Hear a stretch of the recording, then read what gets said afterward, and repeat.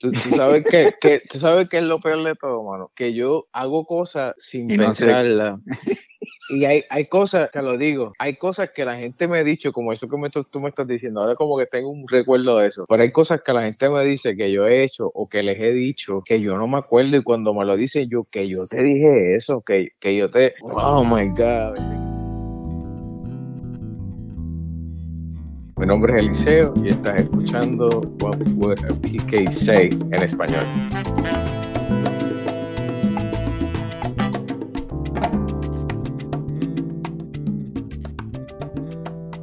Ok, vamos para encima. Eliseo, yo me llamo Eliezer.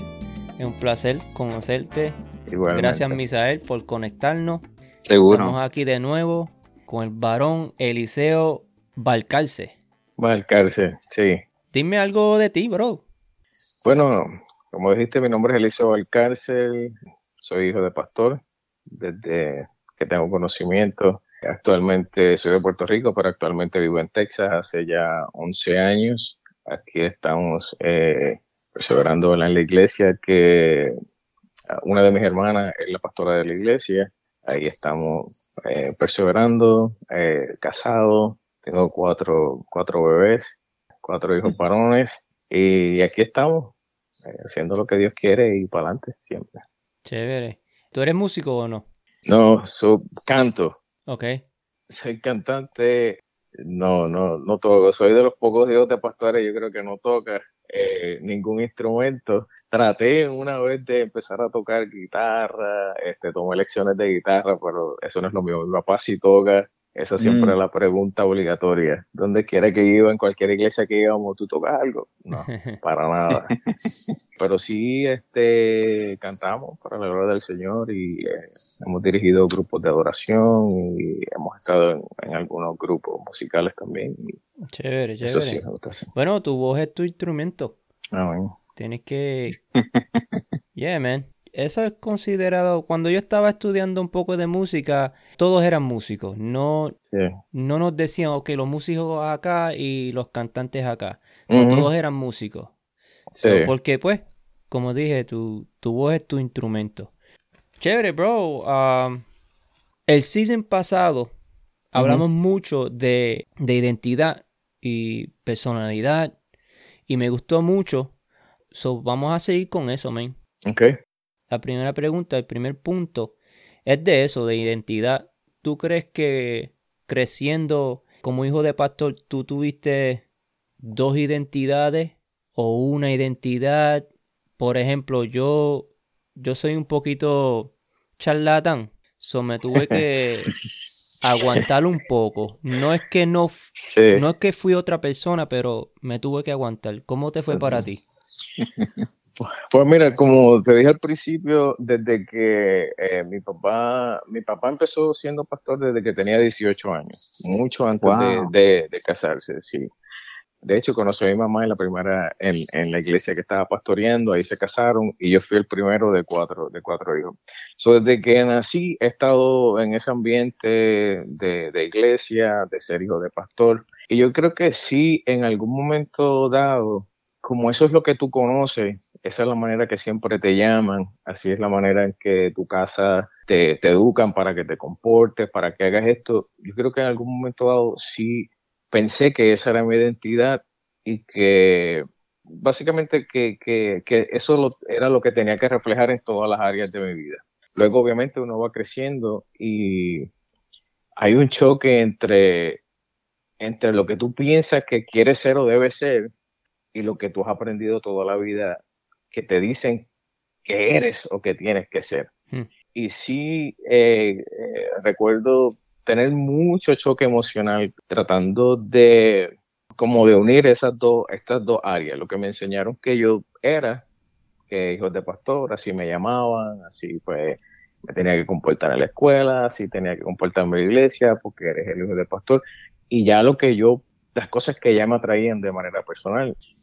Yo era bien tímido al principio, pero luego entonces a través de eso mismo, del chiste, de la cosa, pues esa fue mi manera de soltarme un poco. Y como que no, esas dos cosas no pegaban, tú sabes, ser un poco charlatán y ser el hijo del pastor. Entonces, ¿a qué lado tú te inclinas? ¿Sabes? ¿Cuál es entonces ahí? ¿Cuál es tu verdadera identidad? Debo entonces controlar esto que yo pienso que tú sabes que soy yo, o seguir con lo que la gente o lo que siempre me ha enseñado que yo era. Y creo que sí te toma un tiempo en tú reconciliar esas dos cosas, en tú ver que y saber que eres, pues, hijo de pastor, y que de cierta manera eso te identifica y te ha dado a conocer. Y otra cosa, reconciliar lo que tú quieres hacer y hacia dónde tú te quieres dirigir. Y sí, toma tiempo, no sé, mucha terapia espiritual, oral, y aprender qué debes dejar y qué no. Fueron unos años un poco difíciles, hasta que entonces tú dices, pues mira, esto realmente soy yo. Y yo creo que tú no tienes que dejar de ser una cosa para hacer la otra. No creo que debes dejar de perder esa parte de ser hijo de pastor y a la vez ser tú. Eso lo habló un muchacho, habló mucho del balance. Y uno, claro, cuando está teenager, no entiende el balance. Quiere quizás inclinarse al vacilón más que otras cosas.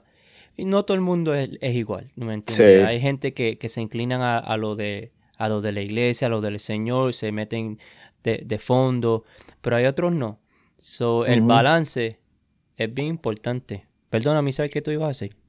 Eliseo estaba diciendo que le tomó tiempo, ¿verdad? Le tomó tiempo y yo conocí a Eliseo en Puerto Rico cuando fui a estudiar allá en Puerto Rico, y bien temprano, cuando yo llegué, poco tiempo después, lo conocí, y yo creo que tú me llevas como 2 años o algo así.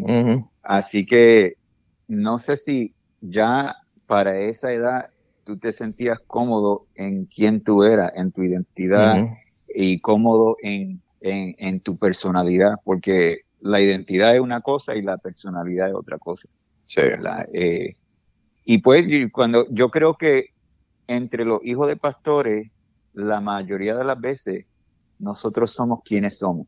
O sea, no tenemos que poner otra máscara. Yo creo que especialmente cuando es una amistad real, pues sí, uno puede abrirse y uno puede. Así que me interesa saber si para el tiempo que yo te conocí, el tiempo que nosotros compartimos, si ya tú eras seguro en quién tú eras. Pues mira, te diría, si para ese tiempo sí ya tendría unos 20 y pico, 26, 27 años. Yo creo que ya en ese tiempo ya sí me sentía mucho más cómodo. Y yo creo que en parte, yo creo que el choque que le da a uno entre definirse, si lo pudiéramos llamar así, yo creo que a veces es más, y basado en lo que tú estás diciendo, como cuando nosotros nos reunimos como hijos de pastores, ya sea en campamentos o en cosas, o retiros, como que es como una explosión, una bomba, y todo el mundo, olvídate, todo el mundo es como relaja y hablamos. Y yo creo que a veces es que uno se preocupa más por lo que uno refleja de acuerdo a las expectativas que la gente tiene de ti. Porque la gente te identifica como hijo de pastor, y ya ellos tienen en su mente como un hijo de pastor debe ser. Ya las personas tienen, ya tienen un ideal de así es que tiene que ser un hijo de pastor. Y entonces ahí está como que ese conflicto de que, ¿sabes? ¿Sigo siendo esto o sigo siendo como yo me siento? Y en ese momento sí, yo creo que ya cuando nosotros nos conocimos, ya yo me sentía bastante cómodo y ya había logrado balancear las dos cosas. Había logrado balancear quien yo entendía que yo era realmente, y entender que ser hijo de pastor no es mi identidad completa, sino es para mí, personalmente, para mí es si pudiéramos llamarlo, un ministerio o parte de lo que Dios tiene para ti, pero no es necesariamente nada más eso, no es solamente eso. Yo creo que ya sí, en ese momento pues ya me sentía bastante cómodo, pero toma tiempecito, y siempre a uno como que le viene esa cosa a la mente, espérate, estás relajando mucho, espérate, estás hablando mucho, espérate, no te salgas de la iglesia, espérate.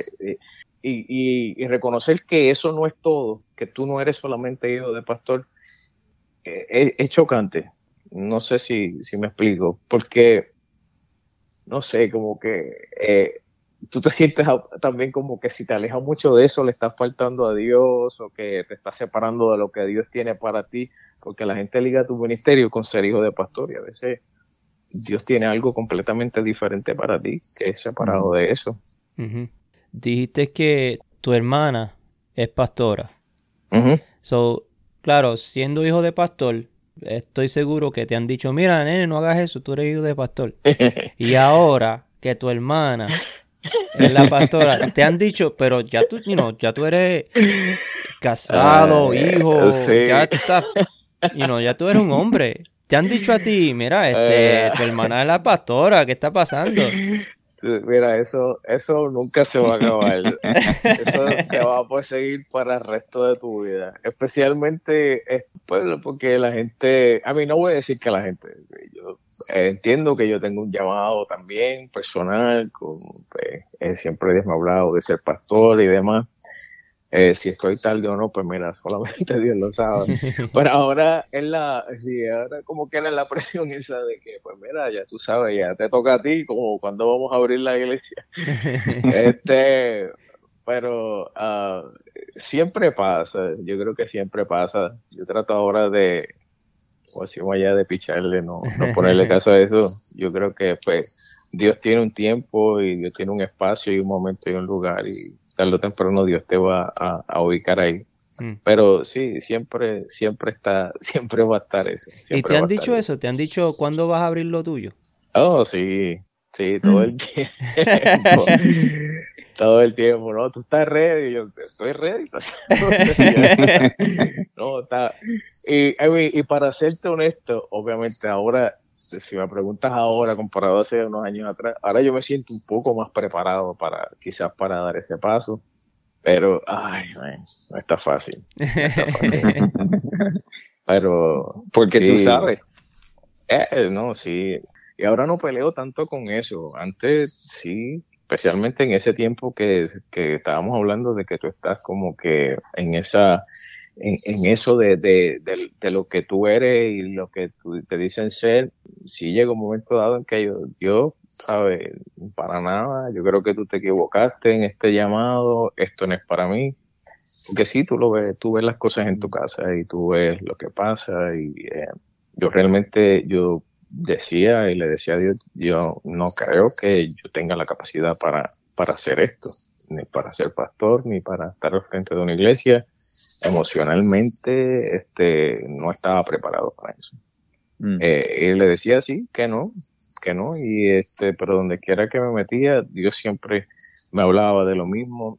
Y yo a veces, yo hablo con Dios a veces, bueno, a mí, Dios es nuestro amigo. Yo a veces pasaba al frente para algo y yo, Señor, paso aquí, pero no me hables de pastorado, no quiero que me hables, háblame de otra cosa, yo tengo otras necesidades, no me hables de eso, por favor. Y siempre era el mismo tema. Ya entonces pues llega un momento en que tú comienzas a aceptar eso, y comienzas a aceptar el llamado de Dios para contigo, y entiendes ahí que tu forma de ser y lo que tú eres no es impedimento para que Dios te llame, ni para que Dios te use, ni para que Dios siga hablándote de lo que quiere contigo. Porque una cosa bien para mí, bien personal, que yo digo que es parte de mi testimonio, es que Dios nunca a mí me dijo dentro de del llamado que tenía para mí, tú tienes que cambiar esto, o tú tienes que mejorar esta parte de tu vida. Yo era así, charlatán, reía, hacía reír a la gente, hacía mis chistes, y siempre Dios me decía, yo te voy a usar tal y como tú eres. Y ese usarme tal y como tú eres me costó trabajo, porque a veces ni a ti te gusta como tú eres, por lo que te dicen que es lo que tú tienes que ser, o como ser, como hijo de pastor. Entonces, a veces ni te gusta ni te agrada como tú eres, y que Dios te diga, yo te voy a hacer como tú eres, eso a mí me chocaba, pero entonces entendí lo que Dios me quería decir. Y a veces Dios utiliza los traits que tenemos en nuestra personalidad a su favor. Y hay cosas de nuestro carácter que a veces nosotros la tomamos como mal, pero es eso realmente lo que Dios utiliza para avanzarnos en nuestro ministerio. Yo entendí que mi forma de ser, mi humor y yo hacer reír a la gente, eso era una avenida para mí para comenzar una conversación con alguien. O venían por el chiste y yo pues seguía haciendo mi chiste y ahí pues yo le podía hablar y yo podía acercar y la gente tomaba confianza conmigo. So, yo entendí que hay cosas que realmente yo no tengo que cambiar porque no van de acuerdo a lo que la gente me llama o porque no van de acuerdo a lo que la gente piensa que debe ser un pastor. Dios te va a utilizar con tu forma de ser, con tu carácter y con lo que tú piensas que son cosas que no van de acuerdo a lo que tú eres. Yo creo que Dios toma eso y lo convierte en algo positivo para avanzarte en lo que Dios tiene para ti. Me gusta ese punto. Me gusta ese punto de que Dios te va a usar tal como tú eres. Porque, claro, yo creo que todos pasamos por eso. Estoy haciendo lo correcto. ¿Estaré yo haciendo lo que Dios quiere ahora o tengo que cambiar? Eso siempre pasa por la mente. Tengo que cambiar. Porque, claro, como tú dijiste, y claramente está, tú escuchas cosas que como que, espérate, yo creo que yo tengo que cambiar. Y Dios te hizo de una manera así mismo para alcanzar las personas indicadas que tiene para ti. Yes. Y eso es un punto bien importante que me gusta un montón, mano. Eso es así. Es interesante también que Dios te sigue repitiendo las cosas. Sí. Y cuando nosotros vemos en la Biblia, la repetición es algo importante. Nosotros tendemos a olvidarnos. O si queremos ignorar las cosas y pensar, pues como los nenes, ¿verdad? Si no me lo dicen otra vez, pues entonces es que me están dando permiso para hacer lo que yo quiera o lo que sea, ¿verdad? Pero la ley de la repetición es algo importante y para mí no necesariamente fue en una forma de una palabra que Dios me mandó o que alguien me habló algo en cuanto a ministerio, a llamado y eso, pero yo me crié acá mayormente y entonces fui a Puerto Rico a estudiar en Puerto Rico 2 veces porque estudié en Ponce, regresé acá y entonces volví a Puerto Rico a estudiar en Río Piedra. Y las 2 veces la gente con quien caí fueron hijos de pastores, músicos, gente que ahora pues tienen otros ministerios y todo eso, que no es que yo estaba tratando de escapar, pero al yo ir a Puerto Rico, sentirme como que, ahora yo voy a hacer algo diferente y no fue necesariamente algo intencional de que me voy a convertir en una nueva persona y voy a ser otro Misael, sino que ya yo sentía como, ahora puedo descubrir un poco más de quién soy yo realmente. Ya no tengo la gente alrededor de mí que se criaron conmigo, yo me crié con ellos, que ya ellos piensan que ellos saben quién yo soy, ¿verdad? Ahora yo puedo descubrir un poco más de quién realmente yo soy. ¿Con quién caí? Pues con líderes, con músicos y con hijos de pastores. O sea, que no fue esa palabra de Dios recordándome, pero fue a través de las relaciones que establecí. Y las relaciones que todavía tengo, porque todas las relaciones mayormente que hice en Puerto Rico se formaron como pues relaciones como de familia y todavía pues me siento así. Yo no, aunque el tiempo pase y estemos lejos uno del otro, pero todavía se siente esa conexión. Para mí, Dios trabajó en mi vida de esa forma, a través de las relaciones. Nunca salí del ambiente del ministerio, ¿verdad? Nunca salí del ambiente del ministerio, porque siempre estaba rodeado de gente que estaba en el liderazgo, y no fue intencional. Y dijiste algo bien importante que me chocó porque precisamente yo hice aquí mismo, no aquí, en Puerto Rico. Estando en Puerto Rico, yo tuve que hacer eso mismo. Yo tuve que salir de la iglesia de mi papá, estar en otra iglesia, rodearme en otro ambiente, salir hasta del pueblo donde yo estaba, donde vivía con mi familia. porque era precisamente eso, porque me chocaba muchas veces mi forma de ser y lo que la gente pensaba de que yo debía ser, chocaba con el ambiente donde yo estaba. Era o yo adaptarme a eso o salir y realmente comenzar mi propio proceso. Y fue bien difícil, fue un choque. Yo estaba con mi papá en la iglesia de mi papá desde siempre, pero yo no me veía ahí todo el tiempo y eso era en Puerto Rico, en Arecibo, sabes que después fue para San Juan, allá fue que nos conocimos, porque necesitaba, posiblemente lo que tú hiciste cambiando tú sabes, de un estado completo, lo tuve que hacer yo allí mismo. Y era precisamente por eso, así me sentía. Yo decía, yo tengo que salir de aquí, tengo que ir a otra iglesia, exponerme a otro ambiente, tener otro pastor que no sea mi papá, y redescubrirme en ese aspecto sin todo el tiempo ser el hijo del pastor. Yo necesitaba en un momento dado escapar de eso, escapar de ese título, escapar de esas expectativas y comenzar yo mismo a encontrarme y dirigirme hacia lo que Dios tiene. Y como tú dices, siempre eso está ahí, el llamado está ahí, pero a veces sí, uno tiene que salir del ambiente donde está, porque si no te quedas estancado. Estancas ahí y te conformas con algo que quizás no ni siquiera es para ti. Y para colmo, tú estudiaste psicología. Así que te hizo pensar más todavía. Para colmo. De verdad que sí. Y la estudié de psicología, eso fue, ay, Dios mío, eso fue, son cosas de Dios, de verdad.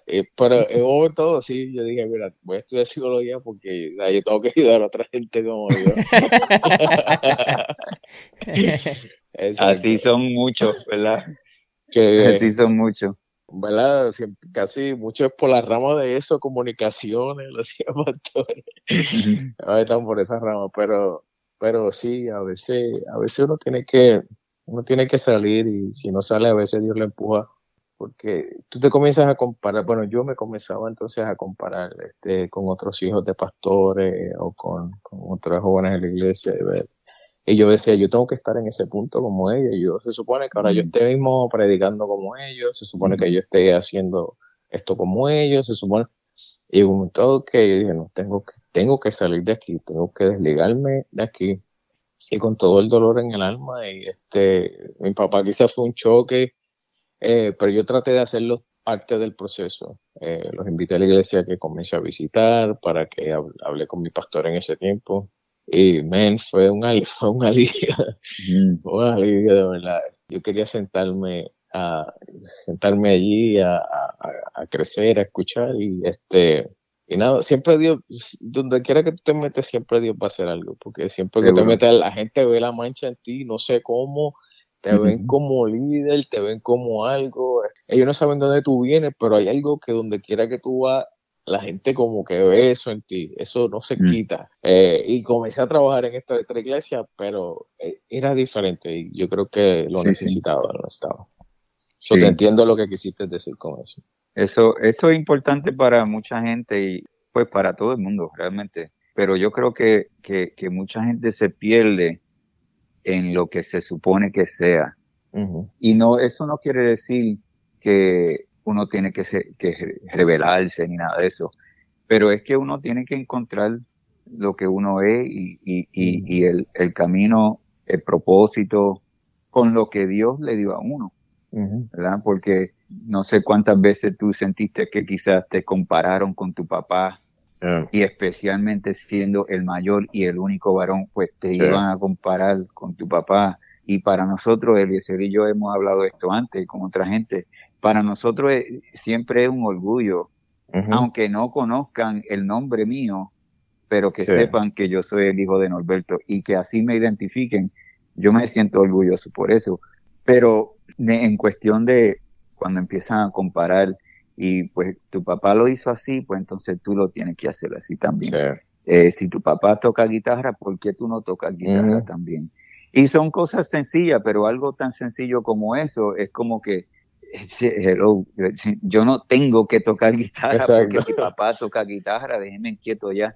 Pero yo creo que me identifico contigo porque aún estando acá y queriendo la gente de mi iglesia donde me crié y que me encantaba la iglesia y todo, y las relaciones que yo tenía allí, me sentía como que tenía que irme. Uh-huh. Y yo había considerado ir a otra iglesia acá en New Jersey, pero después yo pensé, pues, ¿qué la gente va a decir de mi papá si yo me voy? Y una de las razones por las cuales yo estaba tan decidido en ir a Puerto Rico, pues yo no era lo único, ¿verdad? Pero era parte. Podía usar la excusa de estudiar en Puerto Rico para justificar que yo me iba. Sí. Y después regresé a la iglesia de mi papá y yo creo que regresé como mejor forma de mí mismo. Y yo creo que pude ser de mejor bendición a la iglesia de mi papá cuando regresé, porque había pasado por una experiencia que yo tenía que pasar personalmente y yo pude crecer emocionalmente y espiritualmente, ¿verdad? Para entonces poder ofrecer una mejor versión de mí al ministerio, ¿verdad? Y eso yo lo deseo para todo el mundo, pero especialmente a todos los hijos de pastores. Sí. Y que ellos puedan comenzar a entender eso y empezar ese camino un poco más temprano que yo lo comencé, ¿verdad? Y quizás le hace falta un mentor o alguien de confianza, pero ese es mi deseo para los hijos de pastores. Eliseo, ¿siempre cantaba como joven o cuándo empezaste a cantar en la iglesia? Yo empecé como a los 17 años por ahí, más o menos, a cantar y a participar en la iglesia, porque yo era bien tímido, bien acomplejado, bien tímido.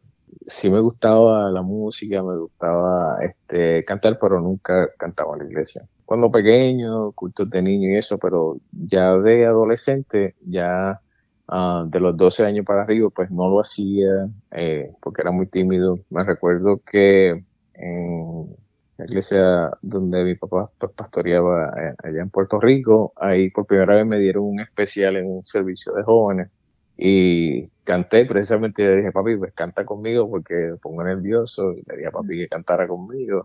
Es lo que empezó a andar lindo, estaba tan nervioso que me ahogué, se me salió como que cuando no traga saliva que habla de y recuerdo como que escuchar un par de risas a lo lejos y ya, Dios mío, esto no vuelvo. Pero ahí comenzamos con todo y timidez y ahí seguimos. Y después de eso, pues seguimos cantando y Dios hablando de eso también. Y luego sí, participaba prácticamente en todo. ¿Y nunca estudiaste música? No, nunca estudié música como tal. Una vez, como dije al principio, traté de tomar unas clases de guitarra, pero de canto así nada. Sí practicaba mucho, sí escuchaba muchos cantantes, como decía Eliseo, es tu instrumento también, si tú no practicas eso, la gente a veces quiere salir cantando así ya, pero sí practicaba mucho, trataba de ver videos de técnicas, de cosas, y así poco a poco fuimos aprendiendo y Dios abriéndonos puertas en eso del cántico, que pues es parte de todo, y ahí te invitan a cantar a las iglesias y eso, ahí esperan entonces también a veces que tú prediques. Yo creo que una cosa conduce a la otra, eso fue la puerta, yo creo que Dios utilizó para yo poder hacer otras cosas, el cantar. No, nunca te escuché predicar, nunca te he escuchado predicar. Sí te he escuchado cantar, pero predicar nunca. Ahora aquí en la iglesia de hermana sí, aquí sí me ponen cada rato me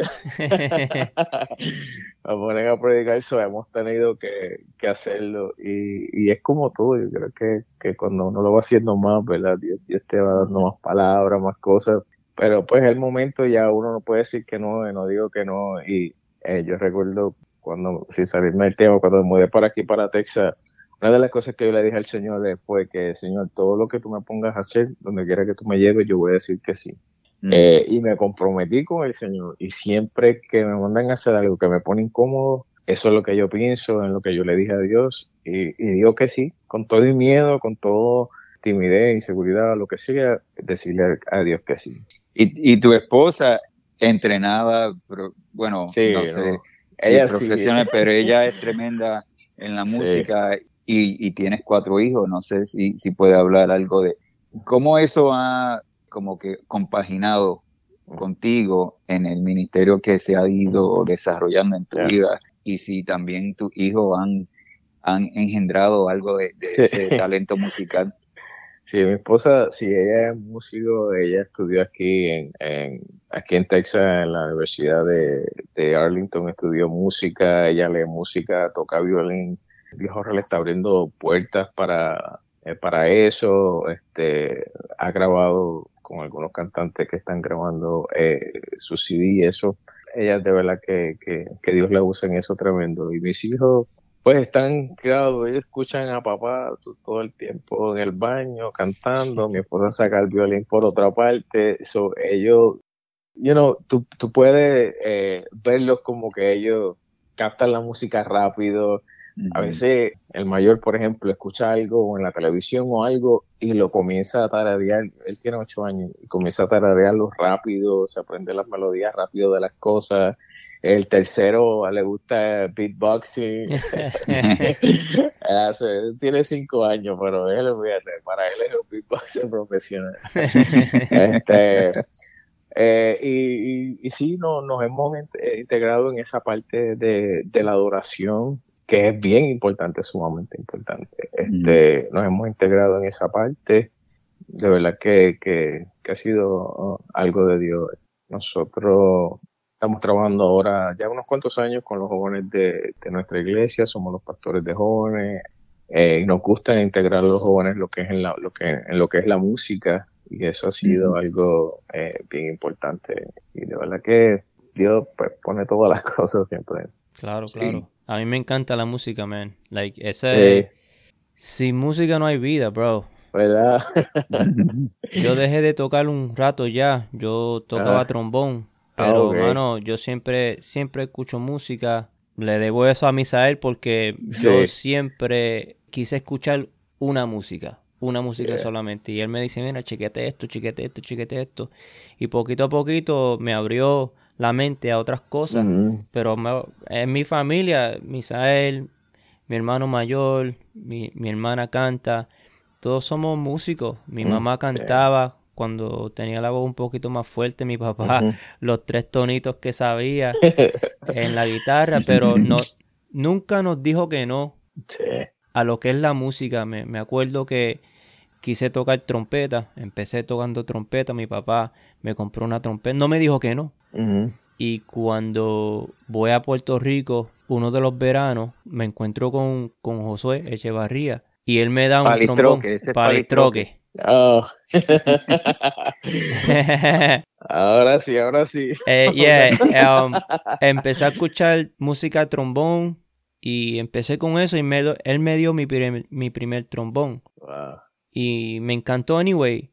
Pero lo que pasa es que eso para mí es importante. La música es bien importante. No tan solamente alabanza y adoración. Yo no considero música alabanza y adoración. Tú puedes alabar a Dios y adorar a Dios de diferentes maneras. Predicando, orando, cantando, tocando, hablando, sonriendo. Diferentes partes de la adoración como tal. Pero para mí la música es bien importante. Para mí yo siempre estoy hablando con la nena mía especialmente porque ella escucha más música que el nene. Y yo le digo, mira, ten cuidado con lo que eso dice, ten cuidado con esto, que ten cuidado con lo otro. Para mí la música es bien importante y involucrar a los jóvenes en la música o algún arte es importante porque uno nunca sabe, de ahí puede salir algo bien lindo. También puede ayudar a alguien psicológicamente.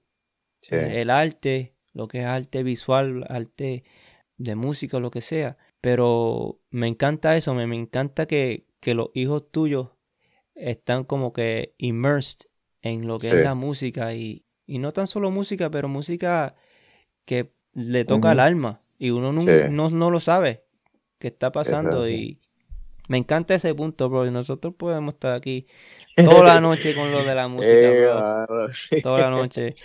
Yo trabajaba en un programa de hospicio y pues yo iba a los hogares de la gente cuando ya ellos estaban pues en sus últimos días y muchos de los pacientes míos eran pacientes de Alzheimer y pues con el Alzheimer se le pierde la memoria a la gente. No se olvidan de sus canciones favoritas. Eso es una de las últimas cosas, quizás lo último que ellos se le olvida. Yo he conocido personas que no responden a su propio nombre porque no recuerdan quiénes son ellos mismos, no reconocen a su hijo, pero tú le cantas el himno nacional y te lo cantan, si todavía pueden hablar.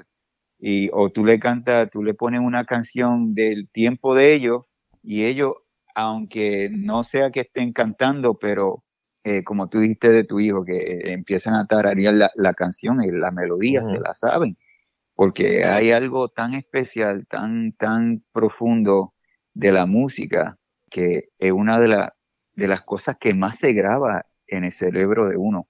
De verdad que sí. Hay muchas cosas pasando en la mente cuando uno escucha música, cuando uno toca música, cuando uno está tocando con otra persona, cuando uno está tocando en conjunto, leyendo música y también hasta en la improvisación. Hay neuronas en la mente que están bregando bro, yo me metí en eso un ratito y yo, wow, man, eso está demasiado. Por eso es que me gusta la música tanto, bro.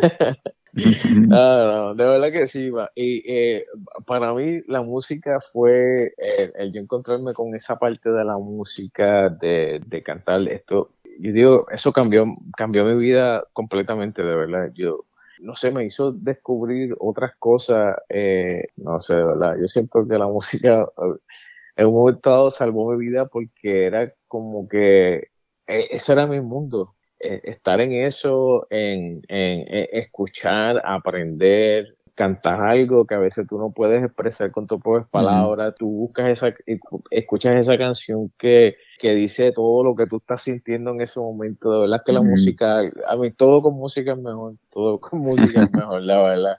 Así yo digo, qué brutal sería la vida si tú escucharas como tuvieras un soundtrack como en las películas todo el tiempo. En tu vida, tú vas caminando ahí, y oyes eso. La vida sería, olvídate, tremenda. Pero es cierto. Y eso que dijiste de Misael, me recuerdo porque yo digo, contra este muchacho vino de New Jersey, sabe más de salsa, de cosas que yo que vivo aquí en Puerto Rico. No, tengo que aprender algo. Siempre me acuerdo de eso. Mira, hablando así de identidad, un punto de tu vida, puede ser chamaquito, joven, adolescente, poco mayor, en un punto de tu vida, quisiste saber algo, como dijo Misael, más temprano en tu juventud, ¿qué sería algo que llega a tu mente que tú dices, me encontré, si yo supiera esto, yo le doy más fuerte a esto?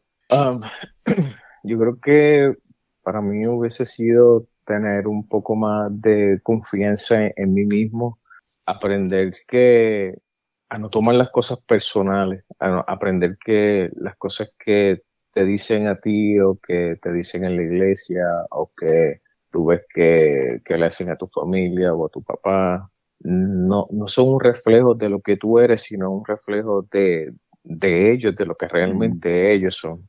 Me hubiese gustado eso, ¿no? A no aprender a aprender a tomar, a no tomar las cosas personalmente y que dejar que eso me afectara.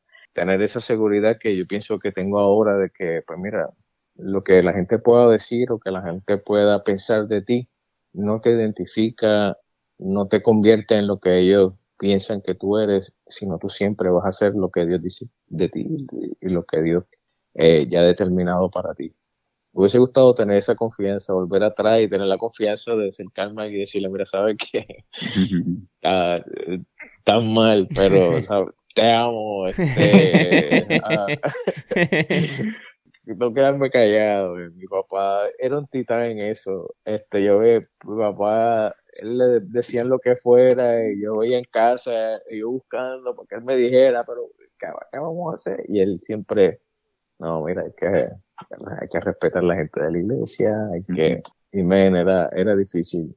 Yo creo que volver atrás con el conference que quizás que tengo ahora, y eso, y saber que todo va a estar bien al fin del día. Quisiera saber si puede identificar algo específico que quizá un comentario o una experiencia que te marcó. Yo sé que mencionaste cuando tuviste la primera oportunidad para cantar en la iglesia, que por poco te ahoga o lo que sea, y escuchaste alguna risa de una persona. No sé si ese momento fue traumatizante para ti de manera que te afectó más luego, pero no sé si hubo un comentario de alguna persona, algo que realmente te tocó bien profundo y no necesariamente que causó esa timidez, pero la explotó. Yo creo que uno de los comentarios, yo creo que es el que nos han dicho todo el mundo, ¿sabes? Y eso que es el hijo del pastor. Eso para mí era súper triggering. Esa era la navaja que siempre cortaba. No. Y al principio sí me afectaba ese comentario porque decía, mira, a lo mejor es verdad, a lo mejor yo no estoy comportándome como debiera. Pero después sí, todo lo que hacía estaba bajo la lupa de la gente de la iglesia, especialmente en la iglesia donde estuve, más de adolescente a joven. Cuando pequeño, pues a veces tú no estás pendiente de esas cosas o lo que dicen siempre, pero ya cuando tú tienes 12, 13 años, que ya entonces, si tú hablas en la iglesia, pues que tú hables es malo, pero los demás pueden hablar. Si vas en la escuela bíblica, si tú relajas, pues es malo, pero los demás pueden relajar. Sí, ese comentario, sí, ya adolescente, en esa edad, 16, 17 años, cualquier cosa que yo hacía, se lo iban y se lo decían a papi, cualquier cosa. Si yo hablaba con alguien en la iglesia o que tenía, allá se lo iban y se lo decían a papi. Si yo le dije algo a alguien que le dije, tú, me recuerdo una vez que estaba una discusión de muchachos en la iglesia, de jóvenes, y le dije a uno, tú eres una rata. Y me acuerdo que en ese tiempo el copastor de la iglesia, yo se lo digo a papi, y eso fue una cosa. Después la cuestión es que lo traían de ejemplo en las clases, porque él era maestro de escuela bíblica. Decía, no, que esos jóvenes que como allá uno que le dijo que si tú eres rata. Bueno, si traían, o sea, es como que hello, yo estoy aquí, fui yo. Te estás hablando de mí. Y traían eso de ejemplo. Y yo, pero en serio, ¿qué esto está pasando? Oh my God. A ver, cosas que uno hace de chamaco. Una vez mis papás se fueron de viaje, dejaron el carro que utilizaba en casa. Yo quería salir con mi hermana, nos montamos el carro. Yo tenía, qué sé yo, como 19 20 años. Y da la cosa de que saliendo de casa, guayé el carro, pero lo peiné. Lo peinaba por la puerta. No, ¿para qué fue eso? En la iglesia eso fue la cosa más grande. Yo creo que fue porque yo creo que ese carro se lo habían regalado en la iglesia a mi papá. Ay, bendito. Entonces yo vengo y le guayo el carro y eso fue la cosa, olvídate. Eso era como tocar el arca del pacto. No, eso fue, y era esas cosas. Pero todo el mundo, todos los chamacos, en algún momento dado pueden guayar un carro, se lleva el carro. Entonces era una cosa que lo volaban de proporciones y esas cosas. Fue aparte de eso que yo tengo que salir de aquí porque yo no puedo. ¿Sabes? ¿Qué es lo que tengo que hacer? ¿Qué más tengo que hacer? ¿Qué tengo que comportarme? Nada, irme de casa para la iglesia, no puedo hacer nada, no puedo decir nada, no puedo discutir con nadie. Fue bien difícil porque ya en ese momento ya yo lo tomaba, ya me estaba afectando de que ya le estaba tomando un poquito de manía a gente y a cosas en la iglesia y por tu sanidad espiritual y tu sanidad mental. Y después, mira, tengo que I can't, no puedo, esto es tan malo. Y decía, pero esto es tan malo, Dios mío, esto es tan malo que yo no puedo ni siquiera tener una adolescencia normal, ser algo normal. pero mi papá, él nos hablaba, a veces será bueno y malo, para serte honesto, a veces porque decía, pero papi, pero bendito, si es que tú sabes, déjame la oportunidad por lo menos de decir, ay, pero no puedo ser.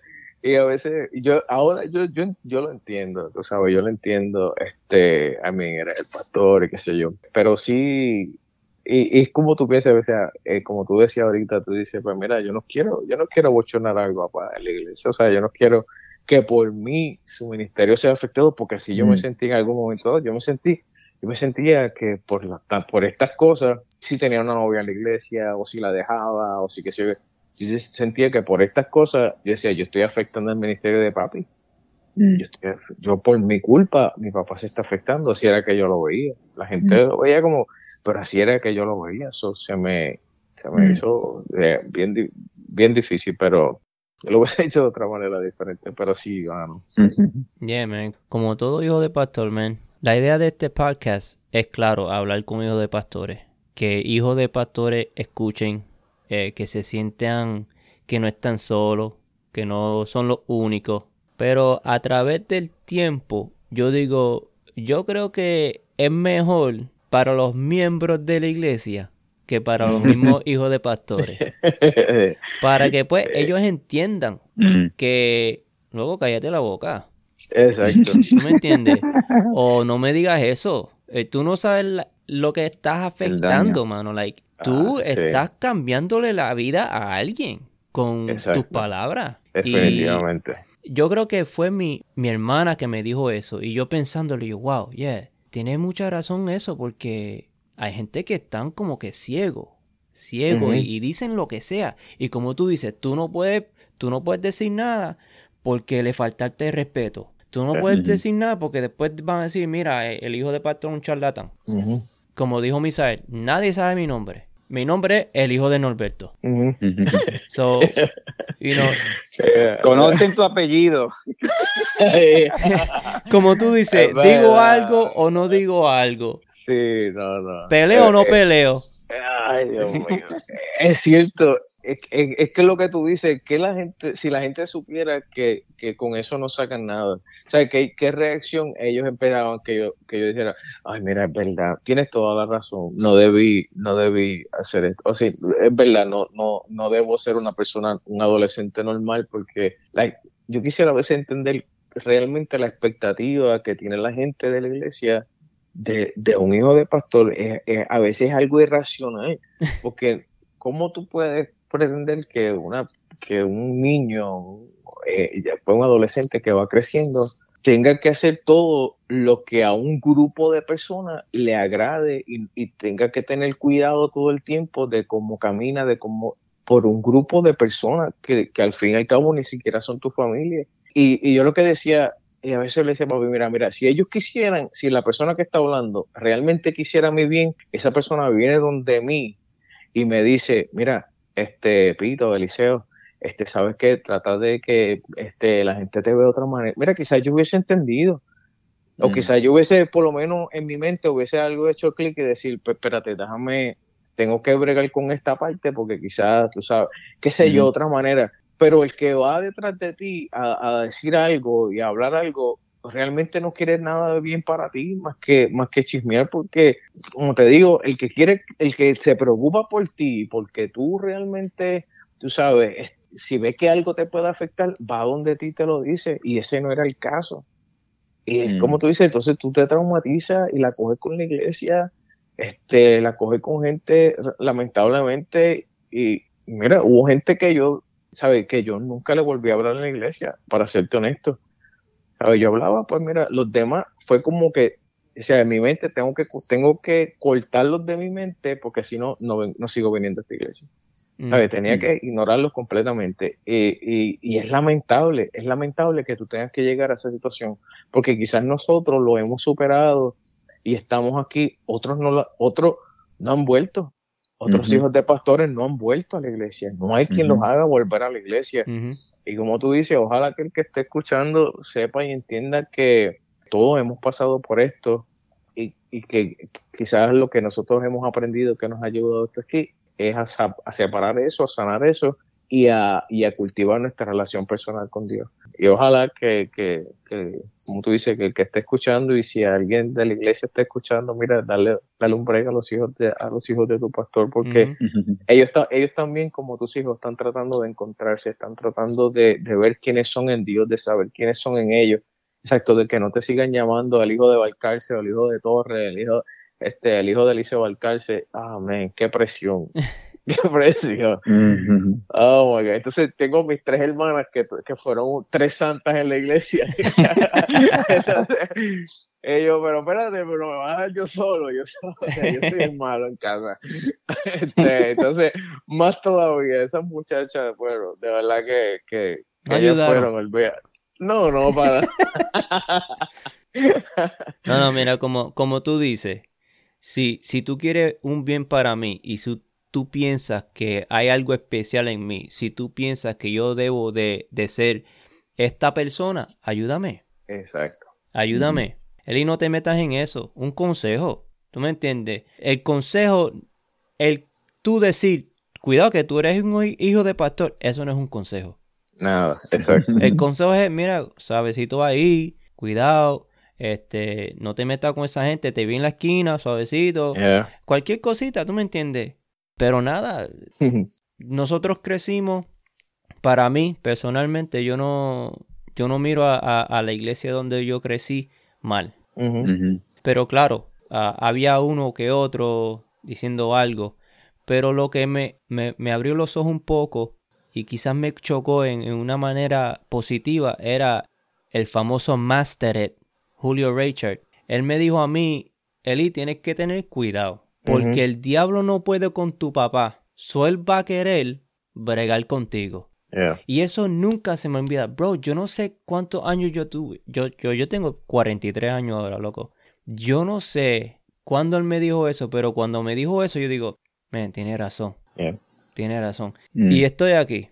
Yeah. Aún con mis 43, todavía pienso suavecito que la gente conocen a tu papá. Yeah. Pero para mí no es una nube. Es como... Una nube negra, una nube, no la es nube una nube negra. negra. Es como esta luz que está pasando por aquí, como que la virgencita me está diciendo. Sí, mano, de verdad que sí. Oh, man. Yo pensaba que eso era el borde del techo. Esa es la inspiración. Sí, mano. Ojalá lo pudieran ver. Para que ella me hable. Pero mira, tienes toda la razón. La gente es como todo, ¿verdad? A veces, como decía Misael, la memoria de nosotros es corta y a veces uno tiende a recordar lo negativo. Si hubo demasiadas cosas positivas, si hubo mucha gente que precisamente en esa última iglesia que mi papá, donde yo estuve ya de joven adulto, mi papá estuvo 20 años en esa iglesia. Y ahí crecí. Yo llegué ahí de 16 años. Me fui de la iglesia cuando tenía como 29 o 30 años. De esa iglesia sí agradezco mucha gente que yo creo que entendió precisamente eso, entendió la diferencia que hace el acercarse a ti.